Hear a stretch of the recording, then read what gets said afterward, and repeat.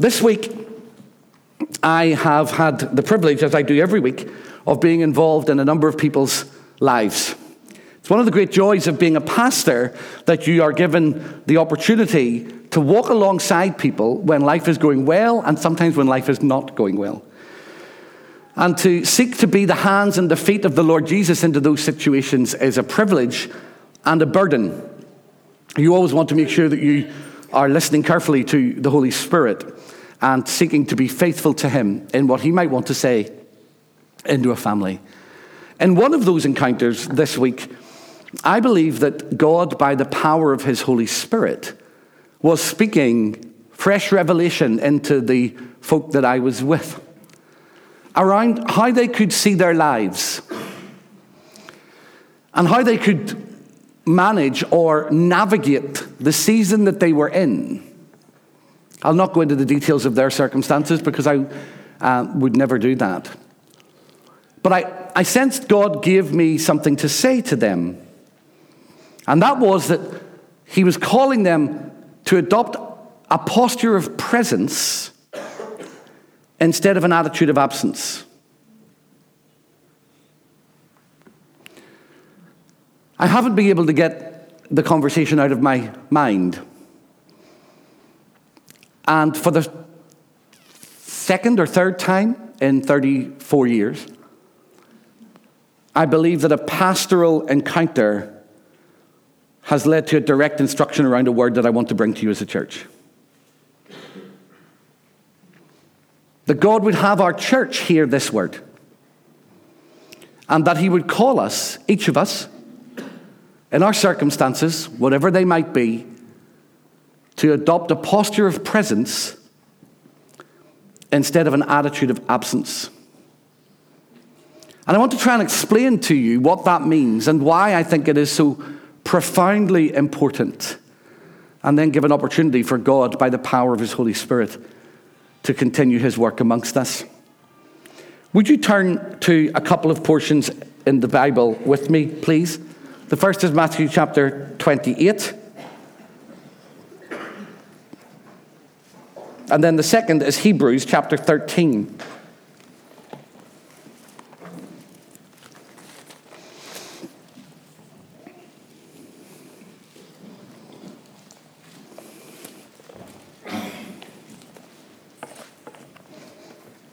Matthew chapter 28. This is the end of the Gospel of Matthew. Jesus is about to ascend. Verse 16. Now the 11 disciples went to Galilee, to the mountain to which Jesus had directed them. When they saw Him, they worshipped Him, but some doubted. And Jesus came and said to them, all authority in heaven and earth has been given to me. Go, therefore, and make disciples of all nations, baptizing them in the name of the Father and of the Son and of the Holy Spirit, and teaching them to obey everything that I have commanded you. And remember,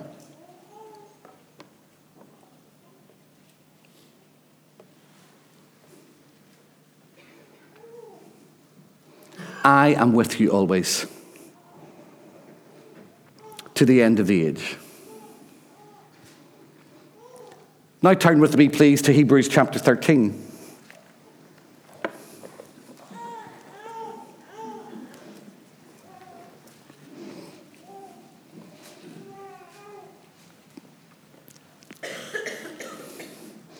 Let mutual love continue. Do not neglect to show hospitality to strangers, for by doing that, some have entertained angels without knowing it. Remember those who are in prison, as though you were in prison with them. Those who are being tortured, as though you yourselves are being tortured. Let marriage be held in honor by all, and let the marriage bed be kept undefiled. For God will judge fornicators and adulterers. Keep your lives free from the love of money, and be content with what you have. For He has said, I will never leave you or forsake you. So we can say with confidence, the Lord is my helper. I will not be afraid. What can anyone do to me? God always blesses the public reading of his inspired and his infallible word. Not only is the context of the passage the one that we find ourselves in Scripture here, but the context of this passage for us today is whatever you find your life in. Wherever you are and whatever you are facing. My academic discipline is one of something called public and pastoral theology. And that means that when I come to engage with God, when I think about words about God, when I try to think about what God is like and how I can relate to him, there are at least 3 different texts that I have a responsibility of looking at. Many people within the evangelical church, particularly preachers, think that there are 2. There are more than 2. So, for example, the great evangelical scholar John Stott talks about when you're a preacher, you have to engage in something called the art of double listening. That's listening to the text of Scripture, making sure you're hearing what God is saying through it. And to do that carefully, you have to examine the context. You need to know when it was said, who it was said by, why it was said, where it was said, how it was said. But he also talks about listening to the context of the public culture, the life, the world that we live in, the challenges that are facing our society. I think that is true. I would extend that. He doesn't do this, but I would extend that to say that if I'm going to be a faithful pastor to you, it's impossible, of course, for me to listen to the context of 500 or 600 people.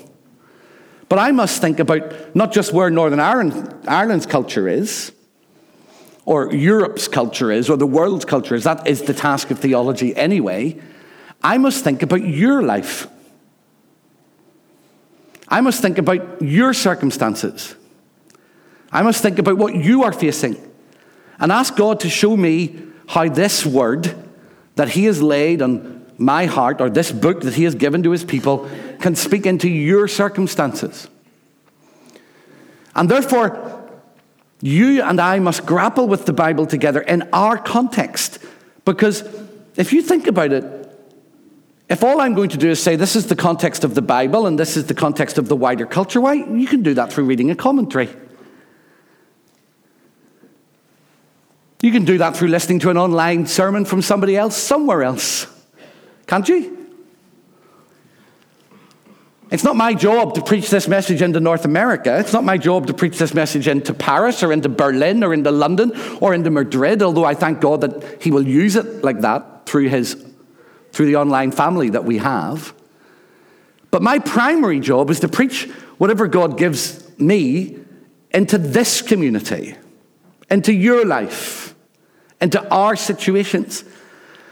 And to do that, I must also have a third text, and that third text is our lives together. Listening and looking for what God might want to say into our situations, because you can discover fresh revelation about God in your daily living. You can discover something of God's purposes and plans for you that will never contradict Scripture. If it does, then it's not of God. But you can discover fresh ideas about what God might want for you by thinking about where your life and the biblical text intersect and how you live out your faith today. So let's think about that for just a few moments. The 2 passages that I've read to you are very important. The context of the first one, Matthew chapter 28, is that Jesus is about to go to heaven. The disciples have just seen their best friend killed. He has risen again. He has spent 40 days instructing them about who they are and what they are to do and how they are to live. He never calls them to make converts, interestingly. The task of the church is not to make converts. That's God's task. The task of the church is to make disciples. Very different thing. And he tells them that they've to do that they've to baptize, and that they've to teach, and that they've to lead people into all wisdom and knowledge, that to help others to follow Jesus. And then he says, because the all authority in earth and heaven has been given to me. You can do this. And that verse that I read to you, that I paused at, he says, and remember, I am with you always, even to the end of the age. The God who is about to go reminds them that he is the God that stays. They are about to witness Jesus' physical resurrected body going into heaven. However that went, they're about to see it. And what he says to them is, remember, I am with you always. In other words, I think, it might feel like I have gone, but I am here. It might feel like you can't see me because you're not able to physically see me, but I am here. And the remember is very strong. It's a command. Do not forget. They're about to see the final departure of the physical resurrected Jesus from earth, of history. He has never returned in physical form. He will at the end of time. But at this moment, he is saying to his people, remember, it might look like I have gone, but I am still here. The second context is really interesting. In Hebrews chapter 13, whoever wrote it is trying to help the people of God understand that Jesus can be trusted, that God is faithful, and that he is present with them. And he says several things in the passage that I think are particularly important. But he uses that word again, verse 3 of Hebrews chapter 13. Remember, but this time, not remember that God is here. He will say that in verse 6. He says two things. Remember those who are in prison. And remember those who are being tortured, as if you were in prison, as if you were being tortured. Then in verse 5, he tells them not to worry about their physical security, not to worry about whether they have enough money or whether they are secure enough. And he says this in verse 5, keep your lives free from the love of money and be content with what you have, for he has said, I will never leave you or forsake you. So we can say with confidence, the Lord is my helper. I will not be afraid. What can anyone do to me? And he quotes from Joshua.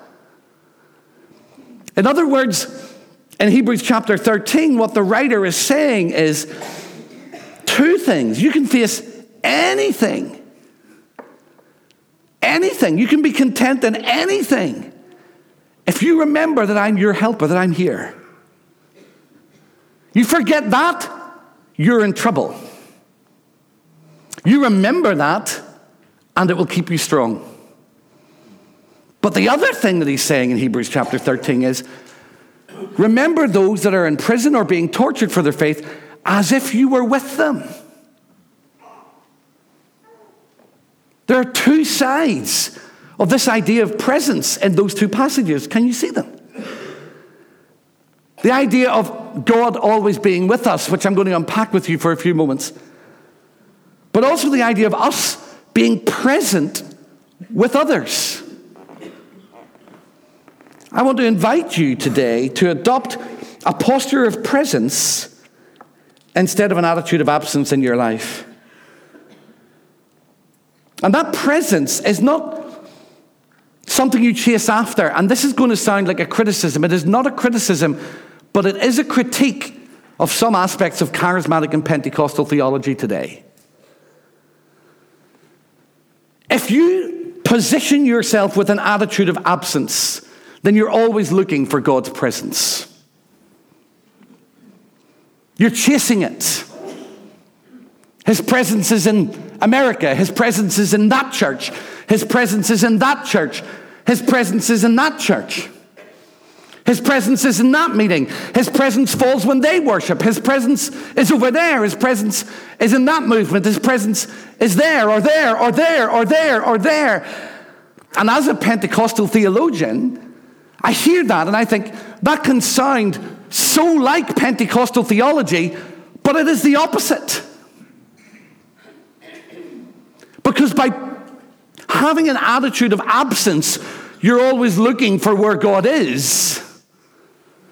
You convince yourself that that is somewhere else. That's the opposite of Pentecostal theology, which believes that God, by the power of his Holy Spirit, is here. And here is wherever you are. He is in this fellowship. He is in this message. He is in your workplace. He's with you at a graveside. He's with you when you're told bad news by a doctor. He's with you when you buy your first house. He's with you when you get engaged. He's with you when you go through heartbreak. He's with you when you're on the highs or in the lows. But if you adopt an attitude of absence, I must find where God is. It's a wrong theology dressed up in Pentecostal words. And it ultimately leads to a life driven by crisis.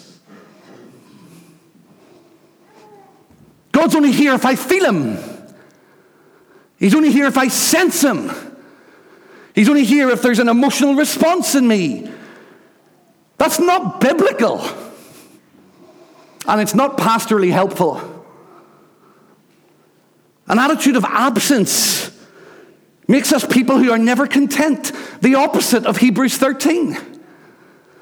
How do you handle money issues, worry issues, practical issues? Be content in this promise. Never will I leave you. Never will I forsake you. What a remarkable thing. And I want to suggest something to you without it sounding arrogant or presumptuous. One of the things that God is doing in this church, and he does unique things in churches, is drawing people to be part of this community for this very reason. We are a community that is committed to this simple idea.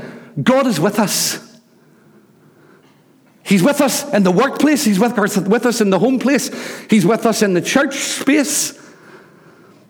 And it is in our weakness and our vulnerability and our honesty and our transparency and our ability to say, we're not sure, we don't always feel this, life can be difficult, but we're building our life on the conviction that God is with us, that he is at work amongst us, and that he will not leave us. An attitude of absence sounds spiritual, but ends up destroying spiritual lives. Because folk exist from one meeting to another, from one spiritual high to another, from one crisis to another, from one sense of encounter to another. I'm not sure that's how God intends us to live, sisters and brothers. I think he intends us to live in the reality of an ordinary life made extraordinary by the presence of Christ. That will never be taken away. That will never be removed from us. But there's more to it than that. Think about how this works out. I've been working through the book of Ephesians on Sunday mornings online, and this morning I was exploring Ephesians 6:18 and following. Pray in the Spirit at all times, with all prayer and supplication.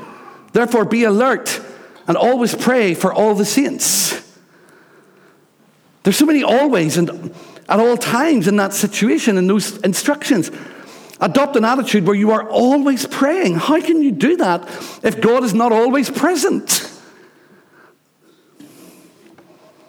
John chapter 15, verse 5, Jesus on the same night as he was betrayed turns to his disciples over a meal and he says, without me, you can't do anything. In fact, he says, without me, you can do nothing. That's a theology rooted in presence, not in absence. Psalm 139. When we think God cannot see what we are going through, he doesn't understand. Hear the words of the psalmist. Where can I go from your presence?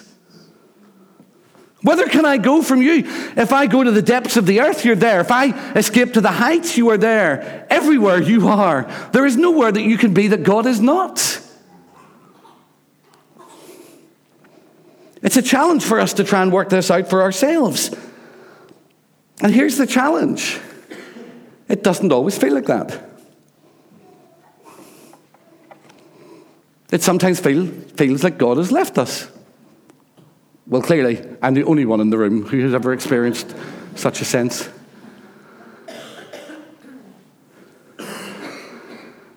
Thomas Merton once wrote this: God, who is everywhere, never leaves us.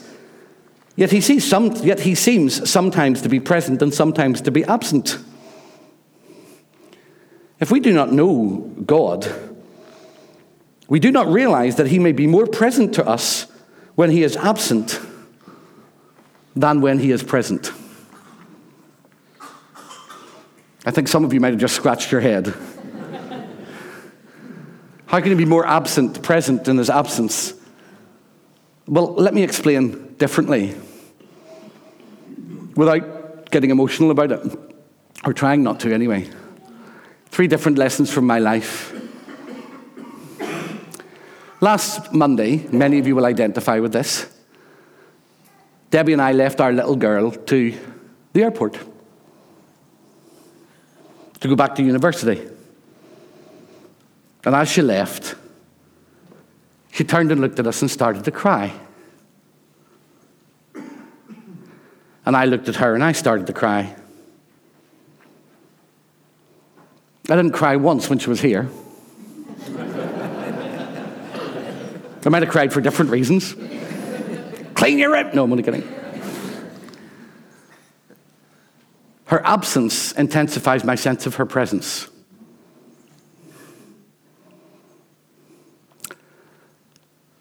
My dad lived from 1931 to 2002. For lots of different reasons, I didn't once cry when he was alive because I missed him. But I regularly do now. His absence intensifies my sense of longing for his presence. That's one of the reasons that you can find that so challenging. The third, without embarrassing Matthew, and I'm not going to talk about Matthew and Eve, don't worry, was last night as I was driving over to celebrate their engagement. We went up over the Craigantlet Hills. And you would hardly think that he was once a 9'0" child, would you? Now that he's 6'5". And as I went up over the hills and crossed that crossroads where they're building that church that never seems to get finished. Do you know the one I'm talking about? Everybody knows the one I'm talking about. I had this powerful, powerful memory of holding him and thinking, he'll be getting married in 10 months. And he won't be in our house. I'm not sad about that, I'm just emotional about it.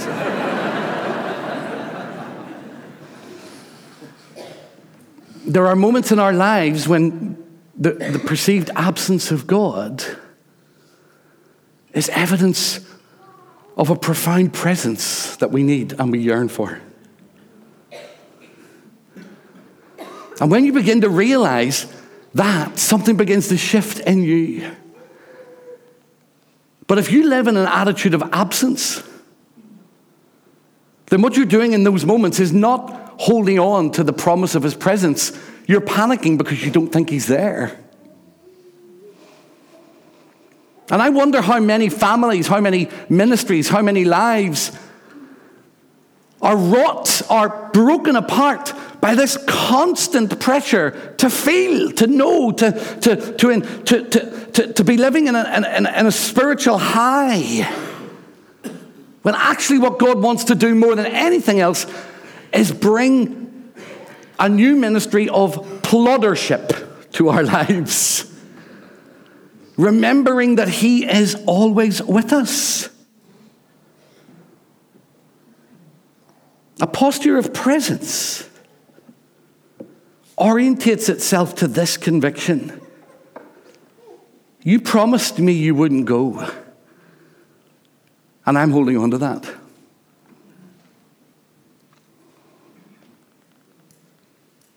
I'm holding on to that. So I will view my circumstances through a conviction that you're with me in them.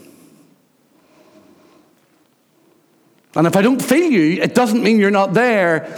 It means that I will have to dig into my conviction rather than into my emotion.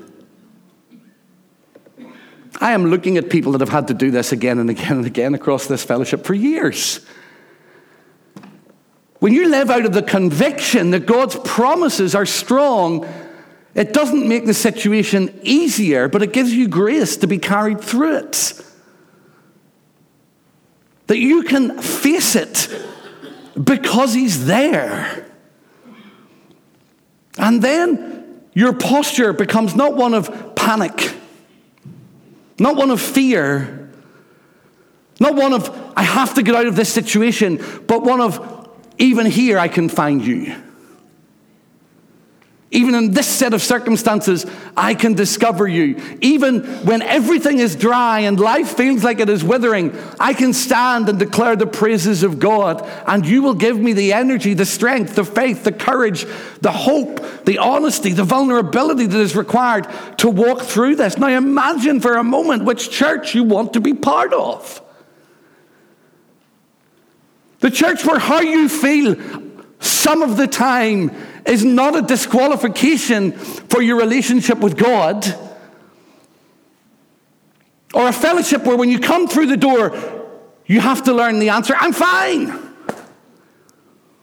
You always have to sing in celebration. You're not allowed to lament. You're not allowed to ask. You're not allowed to weep. You're not allowed to struggle. You're not allowed to be honest. And when you get sick, you're afraid to go in case you have to say something to people. When you face uncertainty, you don't know what to do. I want to be part of a community where I can bring everything of who I am into the presence of God without fearing I have to apologize for it. I want a Pentecostal theology that is deeply rooted in a more profound sense of this promise. I will never leave you. I'm not walking away. When Moses said to God in Exodus chapter 3, I don't really want this job. That's the Northern Ireland version of the story. I can't do this. God's response in verse 12 in our Bibles was not even to answer the question. He said, I am with you.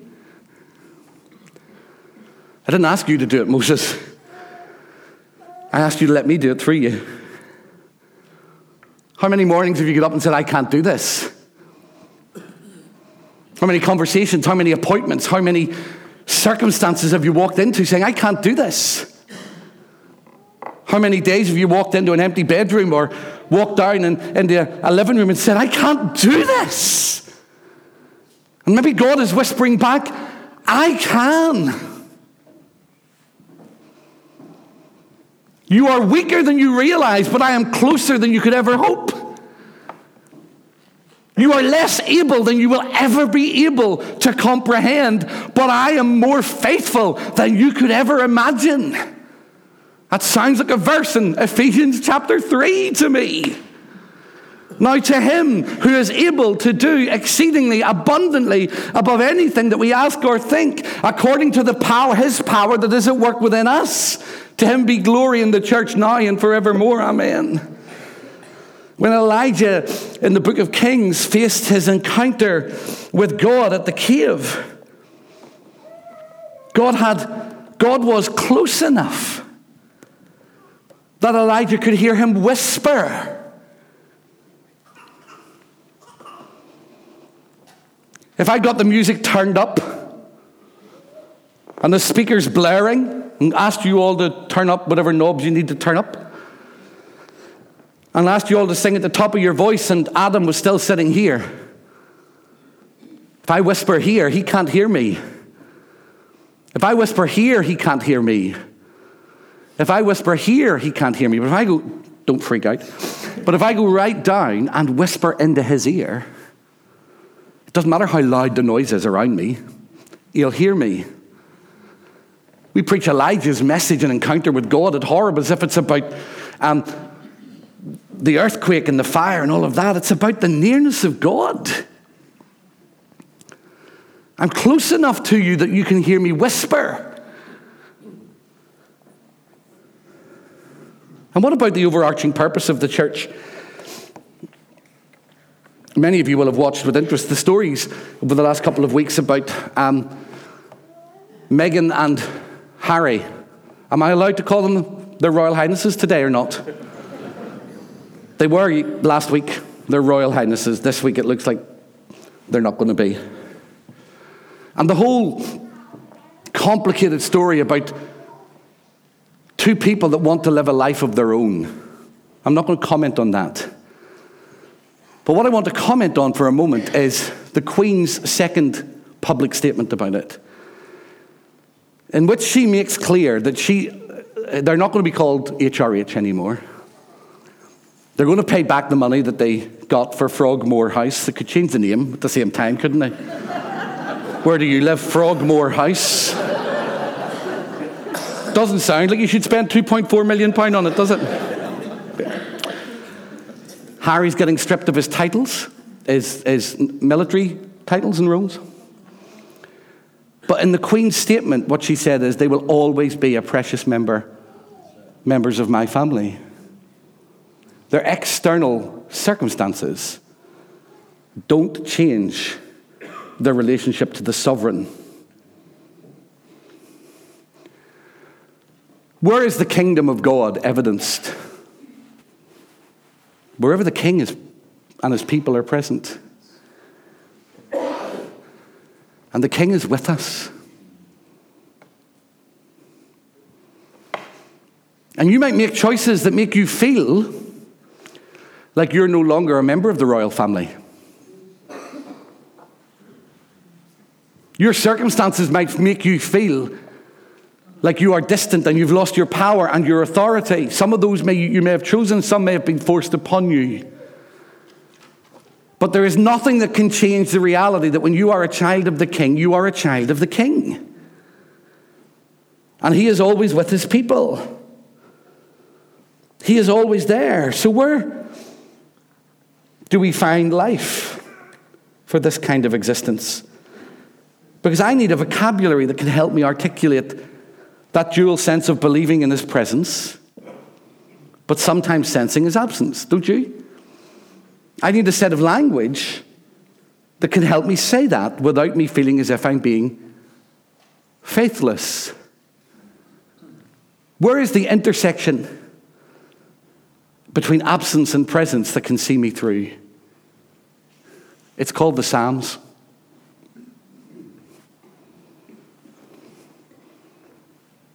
We've been given 150 of them. Where are you, God? Why have you abandoned me, Lord? Why do you seem to bless my enemies? Why are you not delivering me? Why are you not helping me? The hymn book of the people of Israel, the backbone of praise and worship in any Christian denomination, should be the reality that the Psalms offers us of being able to stand together and raise our voices in hope or in lament or in sorrow or in joy or in struggle or in question or in uncertainty and still know that God is present. A church that cannot cry together cannot grow together. A family that can't wrestle with the reality of what it means to put Christ at the center of their heartbreak cannot be a family that can thrive when God blesses them. The challenge is to learn to live with this deep sense of God's presence. A posture that says, you are always here. And I want to say something to you because it deeply concerns me. There are people that will chase after the toppy, fluffy upper layer of God's presence, and you will miss the power of a postured life that will carry you through the storm when your world falls apart. Because the theology that you hold will collapse in upon you, and you will find yourself living from crisis to crisis to crisis. But God has promised to be with us. So I invite you to posture yourself in presence in 3 ways. Posture yourself in presence to God. You are here. Wherever here is, whatever it looks like, however uncertain and complex your life may be, the only thing that I can hold on for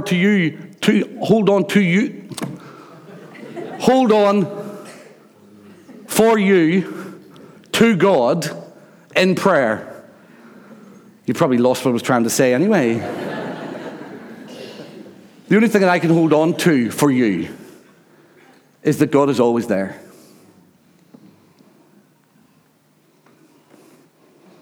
It's how we see him as there that matters.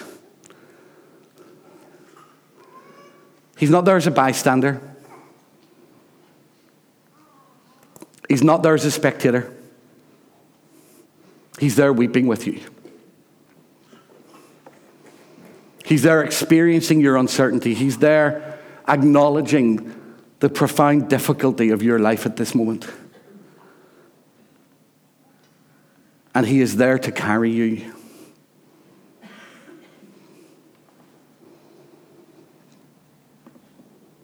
But be present in your life.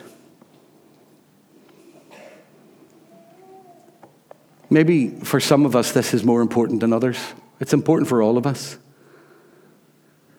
But if you spend your life waiting on something getting better, you're going to miss an awful lot.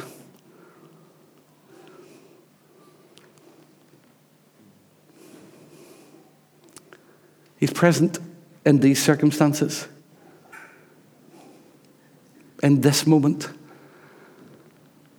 And none of us are guaranteed tomorrow's moment. So to live in this moment,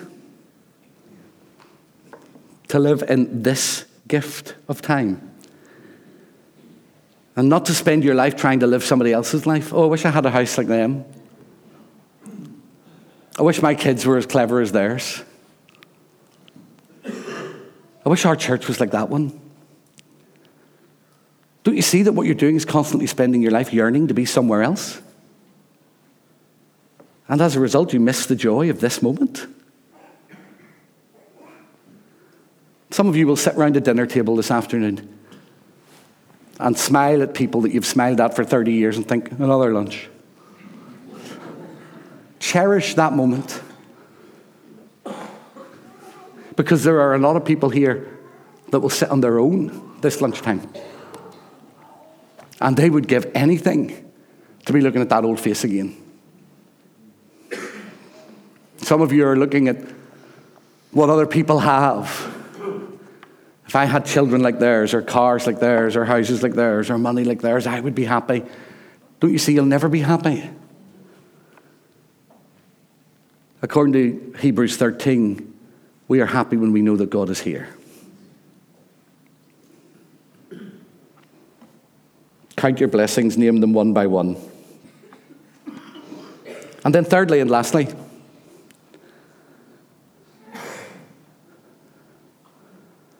be present to each other.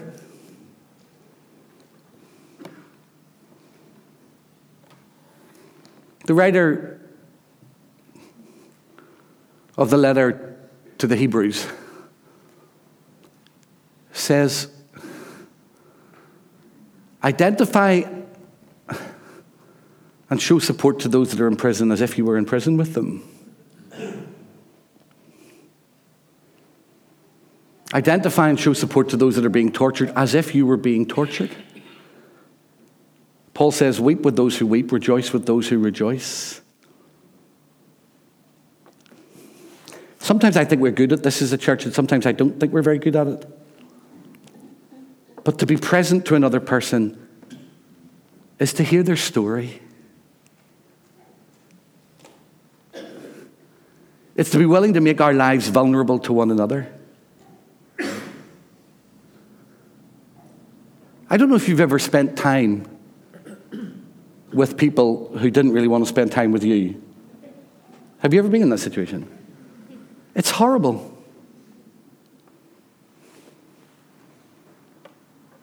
People who think they're doing you a favor by coming to your house and eating your lunch and spending your money. Do you know what? There comes a point when people have to make choices about that. I can't control how other people in my family, in my relationships, in my church, or in my community respond to me. That doesn't mean it doesn't hurt. But I can make a choice that says, I am going to be present to you. I'm going to see you. I'm going to hear you. I'm going to not be put off by every other voice standing in a line behind you saying, can I just have, can I just have, can I just have? Do you know where I find this hardest and where the great discipline of it is wonderful for me? At that door going out on a Sunday morning. When you have 400 people and you want to be present to each one, so you look at them and you look behind them and you think there's another 150 coming. But in that moment, and it might only be, and I want you to understand this, it's not me bigging myself up. This is me trying to practice this theology. The reason I go to that door is not to look good. The reason I stand out there, sometimes in the freezing cold, is I want to see you. I want to be present with you, even if it's only for 1 second. That moment, as the pastor of this church, matters to me. Some of you that are here earlier on Sunday morning will see nearly every Sunday morning, or Sunday night, I will walk up that aisle, and you'll all hear me, because you almost think I'm mad. Hello, hello, hello, hello. And you probably think I'm not even stopping to see if you're there. I am stopping to see if you're there. And I walk up that aisle, and along here, and down that aisle, and up those stairs, and along that back bit, and down those stairs, and then come back down here. And by that stage, it's normally about 1 minute and 35 seconds with that music that drives me mad playing in that thing before the service starts. Maybe we can change the music, Stuart, every now and again. But I am present. I'm practicing presence in that. And after the service, before I go home, I will walk around and always come over here and see the young people and see young people, be blessed, see what they're doing and say, how are you? Good to see you. God bless you all. That's me trying to practice presence. Be present to the person in front of you. Whether it's a work colleague, a husband, a wife, a mother, a father, a son, a daughter, or a friend, turn away from the device in your hand and toward the face in front of you. Be present. I want to invite you to practice a theology of presence for a month. Present to God. Present to life. And present to one another. And see what God does with it. And do it all lodged in this.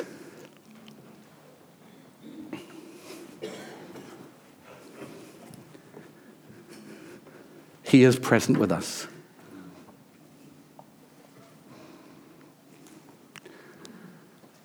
How do you navigate the tension of him feeling absent and feeling present at the same time?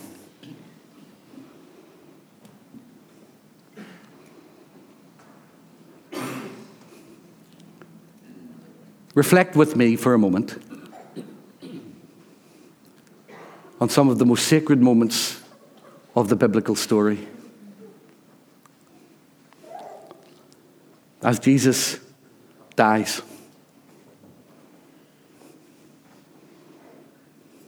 Cast your mind over all the things that he says on the cross.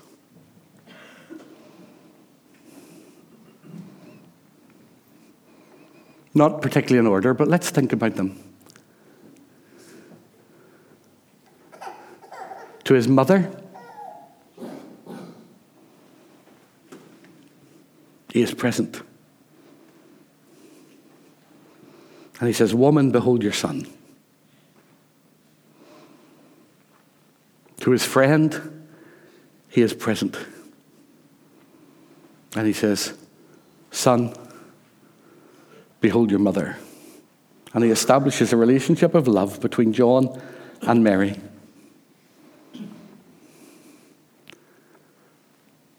To a thief who is dying beside him, he is present. And says, today, you will be with me in paradise.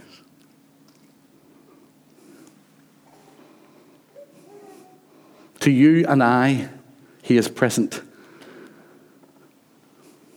As he cries out, Father, forgive them. They don't know what they're doing. But there's another bit of the story. Something that is remarkably moving. This same man, as he dies, this same death, expresses a cry of utter aloneness and abandonment at the same time as crying an utter prayer of trust and presence. My God, why have you forsaken me? And within moments, into your hands I commend my spirit. Two opposite prayers in the same season. He is not the only one that's prayed that. Where are you, God? I can't get through this without you. We've all prayed it. He can only pray the prayer of presence because he's honest about absence, but it is the honesty about absence that leads him to presence. And we join that here. He is not in these elements physically. He is absent from them. This is just bread. This is just a cup of Ribena, expertly put together by our prep team.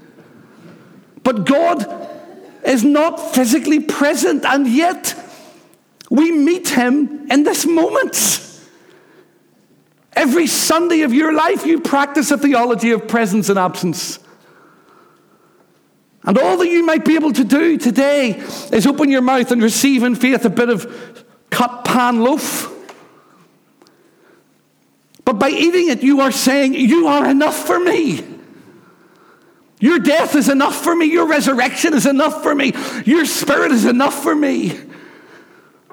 By drinking this cup, you are saying, what you have done brings you to me even when I don't feel that you are here.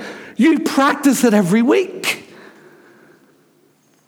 As we worship, we acknowledge his presence and power amongst us. So to the couple that I saw this week, whose fault this sermon is, thank you for inviting me into the presence of your lives and for being present in mine. To every one of you that think at times, I don't want to take up his time. He's too busy. I'm never too busy. You carry the presence of God when I sit with you. And I learn more about God from you than you will ever know. If we could adopt that posture toward one another, toward every encounter, what might our community look like? Amen.